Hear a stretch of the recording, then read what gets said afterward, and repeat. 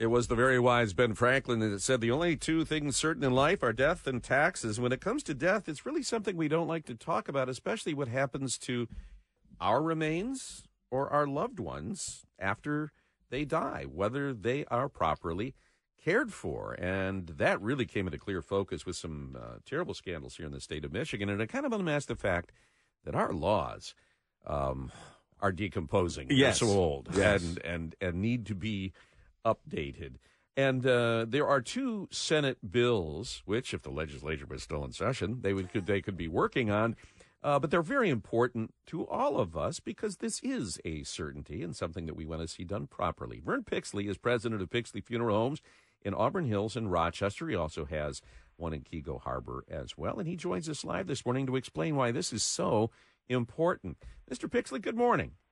Hey, good morning, Guy. Thanks for having me. Really appreciate the opportunity to share a little bit about these bills and why they're so important. And it is delicate because, we want to think that the remains of a loved one are respected in death.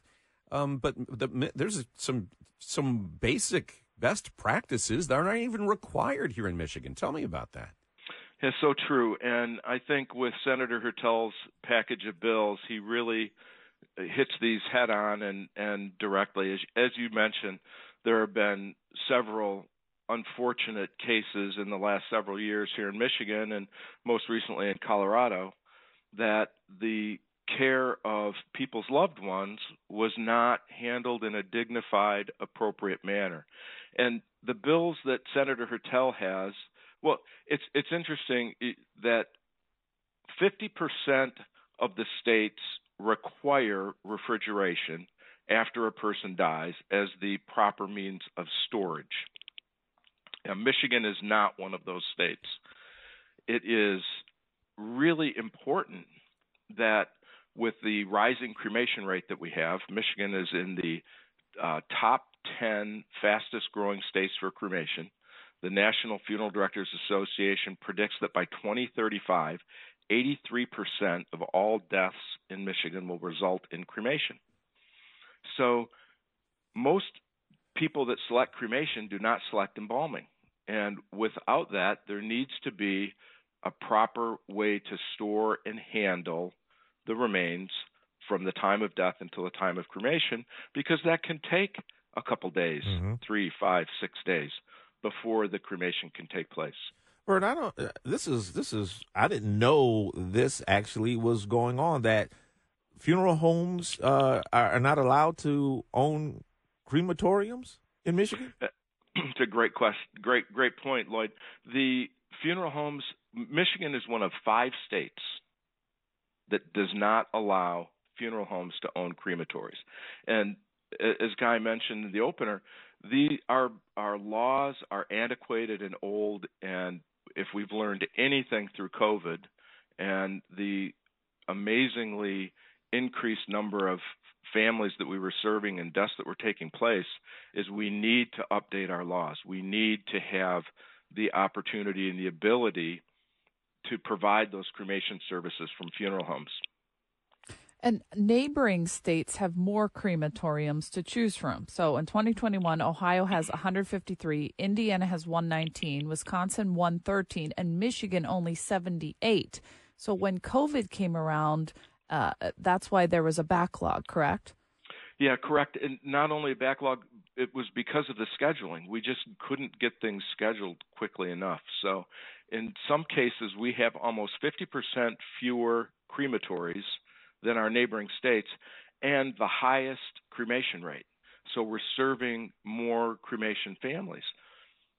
These bills are a great opportunity for our legislature to take these bills up, make them a high priority when they come back into session, and get them passed so that we can maintain a chain of custody where now we have to use a third party, and they're great third parties. So it isn't about that. It's just about the quantity and the number and being able to schedule appropriately. Well, and to Jamie's point, it's not just a convenience factor, having too few crematoriums. It also drives up the price of that service as well, that you don't have the competition. And you have to make this about economics, but there is some of that here. I'm gobsmacked by this, to be honest. How is it that we got here, Vern? How is it that our laws were so out of date that we don't just require something as basic as refrigeration of human remains? I have a question. Did people choose burial back then more than they do now, and we just haven't kept up? Well, I think that's part of it. That's a great observation. Yes, the short answer is there were a lot more burials, and the cremation rate steadily rising over the last several years. It goes up about 1.5% to 2% every year. So that's certainly part of it. But the laws are in Michigan, in order to own a crematory, you have to have a cemetery license. And there's an old law in Michigan that prohibits funeral homes and cemeteries from being commonly owned. It sounds like there's a little bit of special interest favoritism there. Well, you could argue that. Okay, I will. So again, Michigan is one of the few states that don't allow us to own cemeteries and funeral homes. So without that cemetery license, we can't own a crematory. Very interesting. Yeah. Stuff that, we don't think about until maybe you're forced into it. Exactly, because there's a lot of things we don't want to think about, but when it comes to that time, you have to think about it, and you don't know what you don't know. Well, and I think, at the time that people lose a loved one, they're in grief, they're going through very difficult times, and the last thing you want to worry about is my loved one being properly cared for? And how quickly are we going to be able to have ashes returned to us? Right. Those are worries that people shouldn't have to have. And Guy, you made a great point that choice generally brings lower costs and provides people with better opportunities. Right.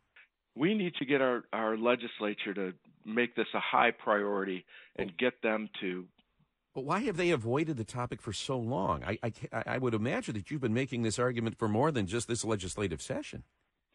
We have, and it's been a bit of a challenge. And some legislatures just haven't been willing to talk about the crematory ownership. What was the pushback? Well, I think it was. I really can't speak for others, but from my perception, I think it was the beginning of a change in the cemetery funeral home ownership. Okay. And that the crematory part of that would lead to more changes in that. I was just thinking about refrigeration. Yeah. I mean, it sounds like something that seems maybe like it should be a requirement. Yeah, that's just the most basic thing. Again, it is very basic, and if we've learned anything through COVID, it's been that is a necessity and something that we need to provide. We need to have all providers provide.